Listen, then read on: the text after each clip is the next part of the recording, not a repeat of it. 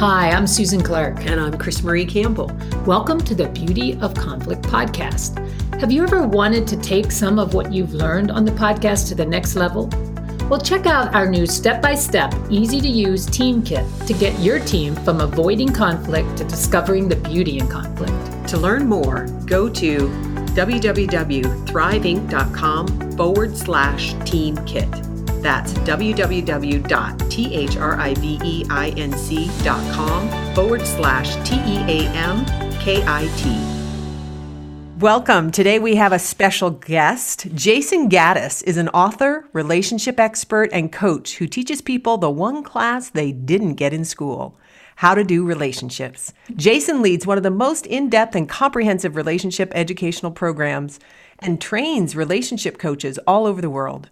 Jayson has thousands of fans and followers across multiple channels and is the host of the Relationship School podcast, which we were a guest on, with over 5 million downloads and over 330 episodes. He is the visionary behind the Relationship School and his first book, Getting to Zero: How to Work Through Conflict in Your High-Stakes Relationships, and it will be out in October 2021.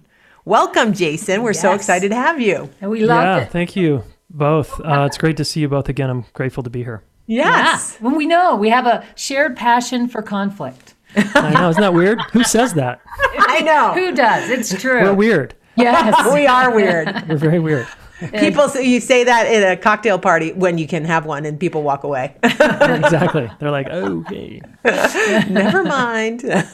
So this is exciting, though, because you've been doing this for quite a long time. And now you're putting this book out into the world as well. Is that, Getting to Zero? Tell us about the title, Jayson, Getting to Zero, because that's pretty, interesting. Yeah, it is interesting. I'm curious what it conjures up for people, right, as they listen to that. So zero, in my world, I found myself saying that over and over when I'd work with people, couples, individuals, groups, around getting back to a good place. I kept saying, well, we get to that place like zero. Just get to a zero, which is baseline. We're cool. We're connected again. And any number above zero is, something that could be conflictual, whether it's silence or we're in a fight and an argument. It could be mild. Maybe it's a 3. Or a heated, situation that's pretty almost traumatic, like a 9 or a 10. And the book is really about how do we get anyone back to just a good place again, which is zero.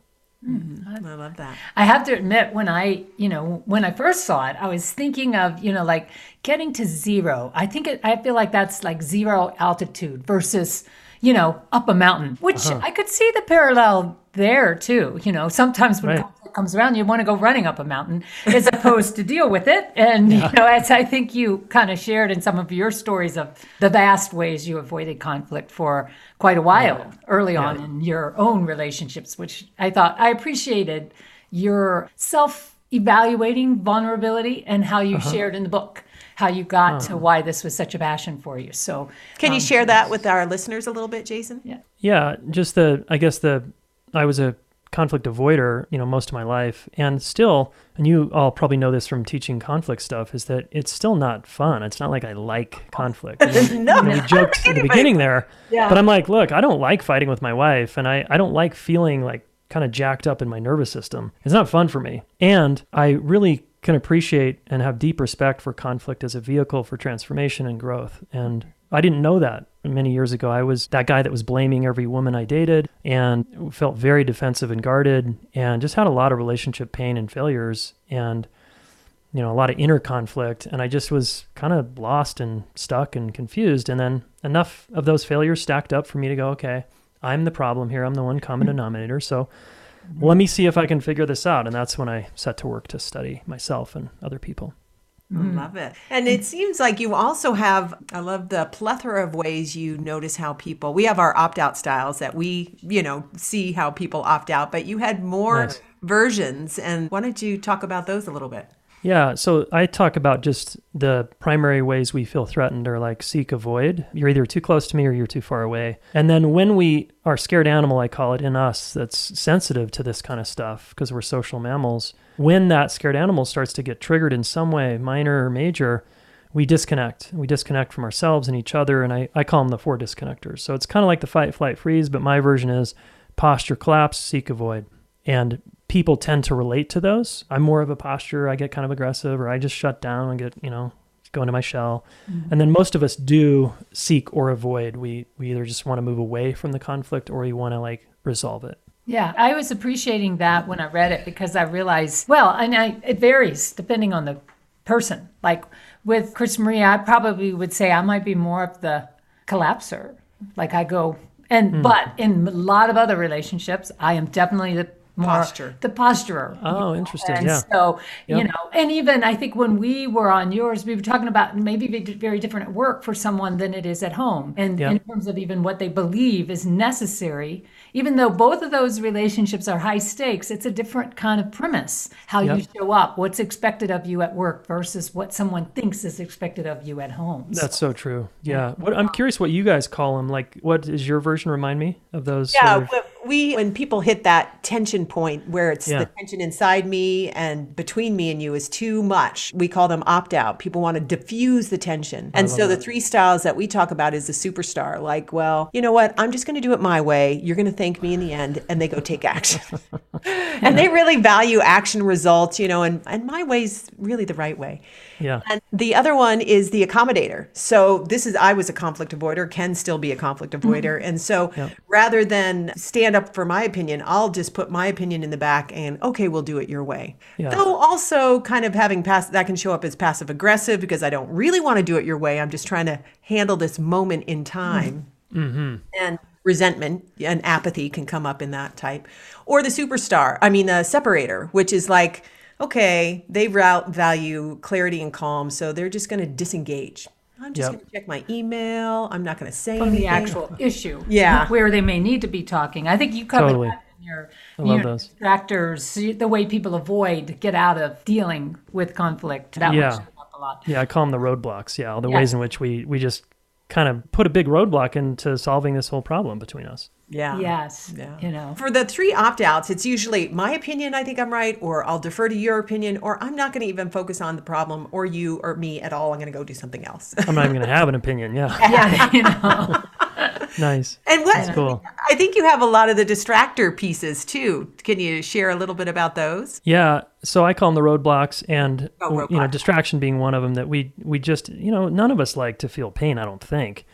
And, when I'm in pain or I'm feeling depressed or anxious or upset about something, I will turn toward my phone as a distraction more often than not, right? I'm not like a Zen meditator where I just go sit with myself. I mean, that's my aspiration and that is my practice, is to be with my experience. But sometimes I'm unconsciously reach for sugar, for example. I'm like, oh, where's the honey and almond butter? Well, that's really healthy. I mean, sometimes it's like dark chocolate with... Oh, exactly. Anyway, and honestly, in college, it was, alcohol and drugs for me. That's what I reached for when I was in pain. So I've definitely gotten healthier. But one of the big ones is like, people do is time and hope and pray. It's just this sort of notion of, like my parents' generation, it's like, no, you just kind of like go to sleep and forget about it. You don't complain or make an issue. You don't want to make it worse, so just don't talk about it. And I think for that generation, it kind of worked. And for all that we know now about the nervous system and our health and stuff, that's not good for us. So I think people do use, and then they hope and pray. They're just like, I hope this changes. And they don't apply themselves to learn something. They don't listen to your podcast or my podcast. They're just like, I'm hoping this will change in a couple days. And then, their state changes kind of like the weather. And they're like, I think I'm a little better. And I won't bring it up anymore. I'm fine. Yeah. And it's like, guys, you're just missing opportunity after opportunity. So those are a couple of I was thinking too, I would imagine like this last year and a half, 2 years with COVID and everything going on has been such a different thing that even people who have had years of being able to do the hope and pray or avoid or not are suddenly in the same household. Sometimes can't get away from each other. Yeah. More than they normally are, right? Yeah, I would imagine you're seeing a lot more of these things come up because you can't keep it below the surface anymore. I mean, even a lot of couples, I tend to exercise if I'm upset, but if I can't go out and do my exercise because I've been told I have to stay in the house or we have to fight over the Peloton or the bike or whatever it is, it's all of a sudden a whole different, I can't avoid it. So I Yeah. imagine you're seeing that I assume you're online, so you've still been working with a lot of different couples over this past. Yeah, for sure. And mostly people in courses. I mostly am working with people in live courses and trainings. But still, I mean, just in our friend network and just hearing, kids' schools and the parents. And it seems like, I don't know what your observation is. It seems like people are pushed in two directions. We're either getting stronger with the added stress, right? Or this added stress is actually exposing our weaknesses, and it's like kind of like crushing us. And it's like, I know a lot of people getting a divorce right now, for example. Yeah. So I'm just curious what you guys have seen, if that's... Well, we did a podcast like RX for relationships during COVID, because so much of like, how do you get stronger by bringing these things up and talking about them? And I think towards the beginning, China was ahead of us with COVID, and they had, after that first year, they had so many divorces. So we could see this is going to be coming down our pike. So it is happening. Yeah. That you have to, it's like anything, if you don't actually learn how to develop the muscle and deal with a conflict, it will break you, because your coping mechanisms just are so stressed. Yeah, I mean, it's like we have this, my wife and I were talking, it's like we're all stressed already, right? That was enough. Like most of us have kind of a base level of stress going on. And then there's this like blanket, right? COVID on top of us. That's just another thing we're dealing with now. Mm-hmm. It's a lot. It is. It is. It is. It is sort of interesting because in a lot of our work too, we do work more. We also work in a corporate setting, but corporate people are now online, and they're having people aren't going back to work. And part of, that even brings up our changing jobs or not wanting. They're realizing after a year of sort of scrambling to stay sane, it's like, well, wait a minute. I don't know if I want to go back to this. And so a whole lot of things are bubbling to the surface, be it, divorces or questions. Like, I think I liked your point. For some people, it's built a strength. It's strengthened a relationship or brought somebody into awareness of, hey, I don't want this stress. I got to prioritize differently. And other people, I think it has crushed and divided their capacity. And it is this invisible blanket. It's this invisible force that we don't have any control. And we hate not having control. Yeah. I mean, as human beings, I know. We don't love that. No, not good for us. Yes. Even scared animals do better than we do. I mean, I have to say. I know. At least they don't know COVID's going on, right? Yes. They're just doing their thing. They get stressed, they just shake it off. We kind of store it in our nervous system. Yeah. And that, builds up a lot of, can go into illness and all sorts of different things. Oh, totally. Yeah. So we were talking, because there are so many things in your book that I thought I really appreciated some of the clarity of them, and then how they fit into things like the nest idea, the whole idea of, kind of, we were talking about that, giving something a number. I like it because frame the whole concept of nest. You go ahead. Jayson, why don't you do that? And then we'll talk about the specifics. Okay, cool. Yeah, and I'd love to get your thoughts on it. Yeah, it's just I was a Buddhist meditator for many years, and it was honestly the thing that helped me be with my experience, because before meditation, I just didn't know how to be with my experience, which is like my feelings and sensations and emotions. I didn't know how. And so meditation taught me, no, you can actually sit still and not need to do anything, and you can ride the waves of your felt experience, and it's not going to, and find out, like, is it going to kill you? And so anyway, I created a much more simple version that's accessible to anyone, where you don't need to be a meditator to just, when you get triggered or when you're upset by something, you can actually just sit down for a couple of minutes and go through this acronym, NESTR, and it just guides you to look internally and see what's happening in there. And then what's cool about it is then if you're able to track what's going on, you can share that with your partner or a friend and let them know what's going on inside. Because a lot of us misread other people when they're stressed. And so to have a semi-accurate portrayal of what's going on in the other person can be disarming. It can actually help the person. Mm-hmm. Well, you're talking too, I know this comes up with Susan and I, because when Hama met, you're the problem. You're too angry. Oh, yeah. It's all about her. And she's like, it would really help me if you talked about yourself. I know, it's so basic, right? But we forget in those moments. It's so true. And I agree that I know for myself, I've had to develop through meditation, breath work, all sorts of work that we do, the capacity to stay here, when my hands on my chest, listeners, like what is happening inside? Because so often my actions are to avoid what's happening here. Let me get away from this. Yeah. I can control you or blame you, then I won't have to feel this. Exactly. A lie. I really have to feel it anyway. And so right. building the capacity to be with my sensations and not try to get away. But I think a lot of dysfunctional behavior is me or anyone trying to get away from how they feel. I'm so with you. Yeah. That's spot on. Yeah.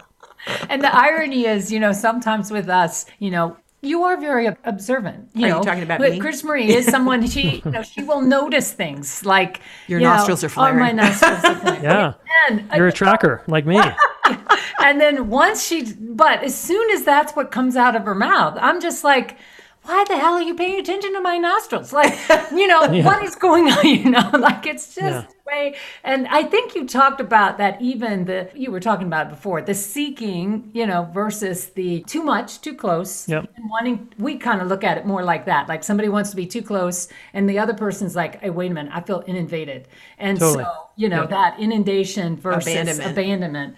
And, her overly observant side for me is like a whole trigger of way too, You're in my space. You're in my space. Like, so what? Yeah. And so it's like this dance you guys have had to learn over and over. Like, how do I'm scared. I'm a little threatened here and I'm noticing your face and your facial expression and I'm reading and misreading what's going on over there. So I'm checking it out. Like, what the hell's going on? Yeah. But that even doesn't feel good sometimes. Even ask about the other person's tone of voice or their face can feel also threatening. So we have to really know the other person and get to know, like, what is it that I can say that I don't have to abandon myself, but I can still advocate for what I want here, which is to reconnect, let's say, without upsetting you more. Mm-hmm. And having you go way further, right? Yeah. Yeah. So it's a dance, man. I mean, you guys know it's like a journey. It is. And I think, the biggest thing that has helped, well, one, I had no capacity I was a conflict avoider, no capacity to be within me. And we start our relationship and she would get upset because she's more of a fiery person. And I'd be like, oh my God, we're ruined. And, she's abandoning me, very dramatic. And really being able to check out my story, what is happening over there was the first piece. But my capacity to self-soothe you working with my own nervous system and recognizing it, game changer for me to have more capacity. Even if she's going, my hand's going up and down. If she's freaking out, the more I can actually soothe me rather than get on the ping pong ball where she's upset, I get upset. It just escalates up the chain. Totally. Which, can happen. Yeah. Yeah. And we do that, right? We look outside of ourselves to calm down, to feel differently, to have a state change. And it's one way. I mean, my wife and I try to do both, where it's important for me to do self-regulation, like calm myself down, be with my own pain, upset, etc. And we've also found it's pretty cool if there's a way that she can do some things, like put her hand on my shoulder, move just a little bit closer in a non-threatening way, that actually settles my nervous system. Now, if I do that with her, it's a little different.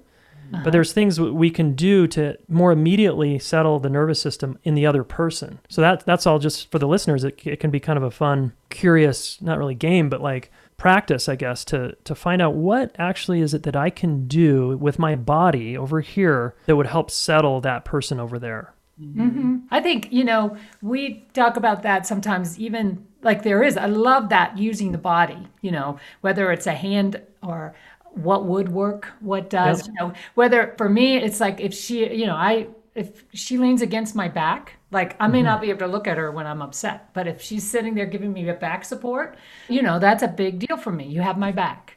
Even, Oh, that's sweet. Yeah, that's great. Look at each other at that point. That just helps kind of ground. And we've also imagined where to get resource from. So sometimes I might say to her, we've talked about it when we weren't triggered, like what's something that I can say that she would help her know I'm still here. I'm not going. Yeah. I see you, I hear you. Yeah, mine is, I see you, I hear you, you matter. And nice. I love that. Really helps me go, okay. And you think about it. Reassuring. Yeah. And it goes back to my little younger self that never felt that way. That never got that message, right? Yeah. Yeah, that's a really good point just to remind the listeners of is, what are the reassuring statements we can offer, right? Yeah. And gestures to the other person, especially to their little kid inside that's hurting, right? Yeah. What can we do? And that goes a long way also. Like one of my favorites is similar. It's like, if I just hear, you're not wrong and I'm not going anywhere, I'm like, ugh, cool. Oh, yeah. Thank you. Yeah, that's great. I can Right? settle. Right. Yeah. You know? Yeah. Because I think those things are just wired in before we even have words, as we're Yeah. growing up. And so Yeah. it's providing that physical embodiment piece and also a reassuring statement. So, and a lot of times the person doesn't have the capacity because they're in their own reaction, but when they do, it's so nice. And working that out before, when you're not in the midst of the big thing. Exactly. And I think it's good. I call it like top down, bottom up. So bottom up would be like the body to body without words, and top down would be like words. Yeah. And I think it's good to have both in partnerships, because that way the words aren't always going to work. And like you said, like the back to back thing. Oh my God, that sounds so amazing. I'm gonna see if my Try wife that. can do that one. I have what we do, or at least it works for me. Maybe it doesn't work for her as much. Is I'm just like, just lay on me. Mm-hmm. Close on, close off, doesn't matter. Like, just lay on me, and it's an immediate nervous system like reset. It's just like my whole body just is like, okay, I'm cool. Yeah. It's interesting. Yeah. Well, it's kind of like the weighted blanket concept, but a human version. Yeah. And it is that kind of compression, that like almost like a swaddle in the nervous system, I would imagine, or that deep connection. Well, I think about it. I mean, I do equus work with horses. And part of that, what's so powerful in that work is horses are like that big blanket moving around in some respect. Their capacity, and they're so sensitive. And they, standing in that field is really quite powerful. So, we've worked with, this has been really powerful even with our corporate teams, they're at odds with each other. But if they just walk with a horse on either side, they can have a conversation they never had before. And we've seen this over, and they're like, how come could we have that conversation? And That's so cool.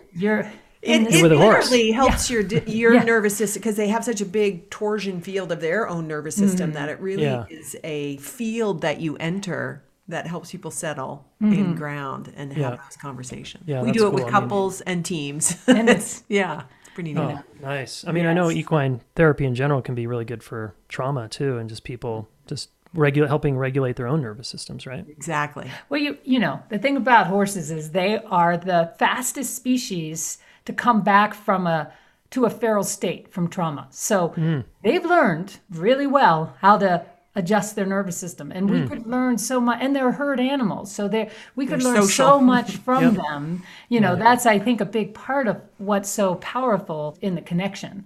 I mean, a lot of times people think that means riding them and all this sort, but it's like no, just animal to animal, mammal to mammal. I mean, my daughter's quite sensitive, and she's 10, and she does this natural horsemanship every Friday with this amazing woman, and it's very kind of therapeutic without really calling it that. But a lot of it's sometimes just walking the horse and being with the horses and just walking around them and kind of like getting to know them. And it's cool to watch from a distance, like, what is going on over there? Yeah. But I know it's so good for her just to like be with these huge animals, and there's something about it, what it does to her body, and and she comes out with this massive grin on her face, and she's so psyched.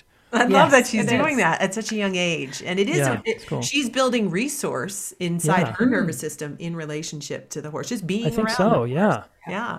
That's my hunch. Yeah. I think you're right. We had one couple that worked with us, and the guy was so funny because I don't think he had ever really relaxed much. He was a high corporate kind of leader guy, and he jokes. He said, "I still need to bring the horse back to our house. When are we going to be able to do that?" It's like, okay, yes, you were feeding off of that nervous system, but it's in yours now. Trust that. But he's like, no, I still need the horse.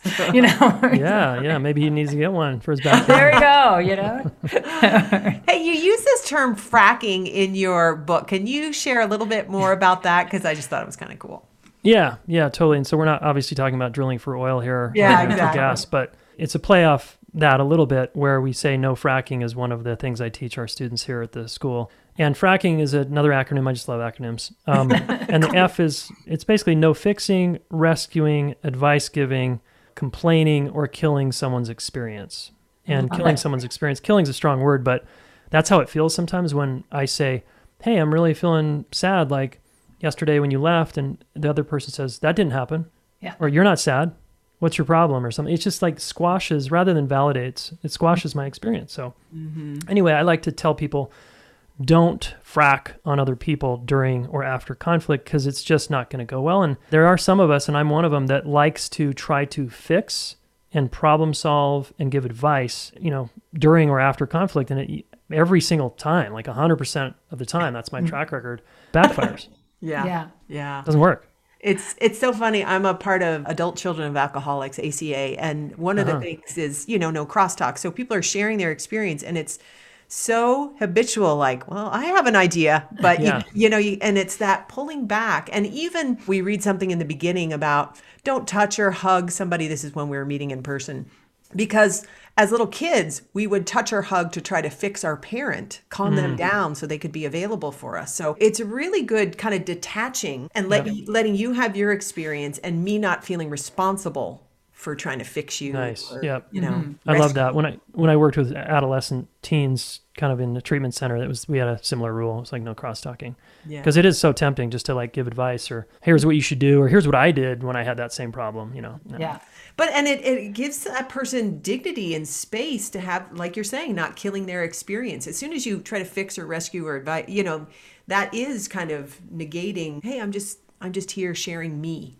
Yeah. Mm-hmm. I'm sure you see this on teams all the time, right? There's some manager that's always trying to fix it or give advice. And it's like, that's not what this person needs. No. Just listen. Just close those lips. Just close the lips. Someone on our team just did that. And I just watched the whole thing go down. And we were on a call and this woman was in tears and she was just having a really hard time. And the other kind of manager came in and was like, oh, no. Like, it's going to be okay. Like, here's what we need to do. This is going to be fine. And I was just like, hold on a second.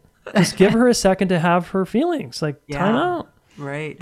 Well, I think, just like we're so uncomfortable trying to get away from our own feelings, if we're in that posture or that relationship to our own feelings, to see somebody else be in there, I got to fix that, I got to make that go away. Yeah. It's such a habit. Yeah, it's a habit. And if we're helpers or we're service oriented in some way, it worked maybe when we were children, right? To like help mom and dad or the sick sibling or something, but it's not that effective when it comes to powerful relationships as adults. Yeah. Mm-hmm. Now, I can't quite remember this. So the other reason why the fracking was important is I only get the first three. So those must be the ones I get stuck on. Complaining and not killing the other person's experience, I keep losing. So it was good to review it again. Cool.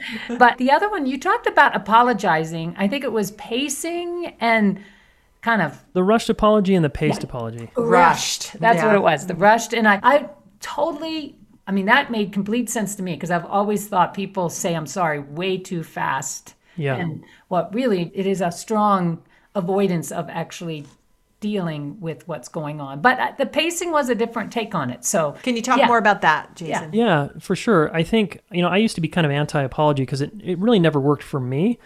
But then the more I started kind of working with people and teaching this stuff, I started realizing, you know what, there's some nervous systems that genuinely let down with a really strong apology.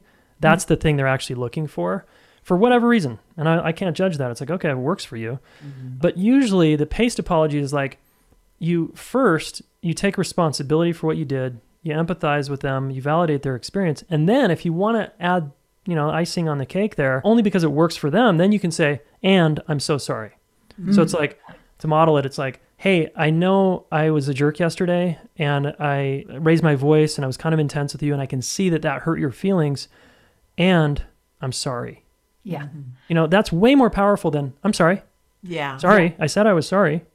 And because I think that's almost when somebody does that, I'm sorry, it's almost a dismissal of, well, wait a minute, I'm over here and I still don't feel like you really got me or. Yeah, exactly. Yeah. Yeah. And they also didn't take ownership. It's like, for me, the key is like the key for me to relax is if I hear ownership, I'm just like, oof. Yeah. I just start to relax. It's super nice for me. Yeah, I am with you there. I like that. We talk about acknowledge, not apologize. Like I am the person that did that. I was rude or jealous or whatever. I love that. It was. Yeah. So that's helpful because I think, saying it, and I've seen couples where the pattern is the sorry gives some felt sense of a relaxation, but it really never gets talked about. And then that creates another whole spin that I think you described a couple in the book that was like that, where it's like... Yeah, the man was like apologizing like 15 times and he wasn't even aware of it and it wasn't working and he kept using it. I'm like, dude. Dude,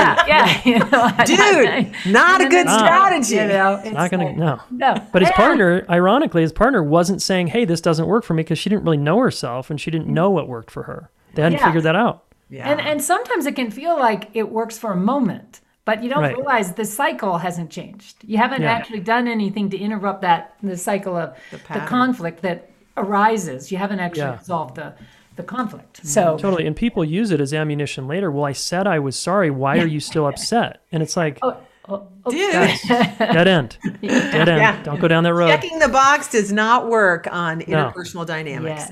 yes, You guys know that. Exactly. yes, yeah. Jason, your book is chock full of great information. Why don't you tell our listeners how they can find it, when it's going to be released, how they can find you?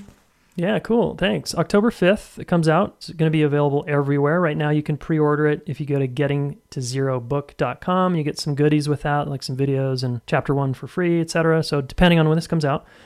And then the rest of our world is at the relationshipschool.com. That's where the podcast you two have been on before. You can come hear Chris, Marie, and Susan on that podcast. We did an awesome podcast on conflict, especially in teams and in business. Yeah, so that's pretty much it. And then I'm on Instagram and all that stuff. But you can find that all on relationshipschool.com.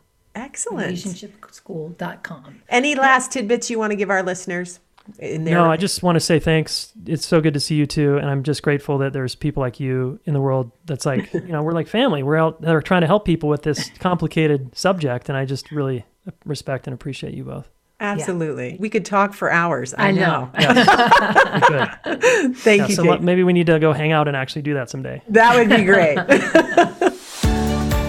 Thanks for joining us. We hope you found today's episode valuable. We know you're busy, and we want to make it easy for you to understand how conflict may be showing up in a way that's impacting your team negatively. We recorded the first 3 chapters of our book for you to listen to for free. Get your free audio sample at thriveinc.com/free sample. That's THRIVEINC.com/FREESAMPLE.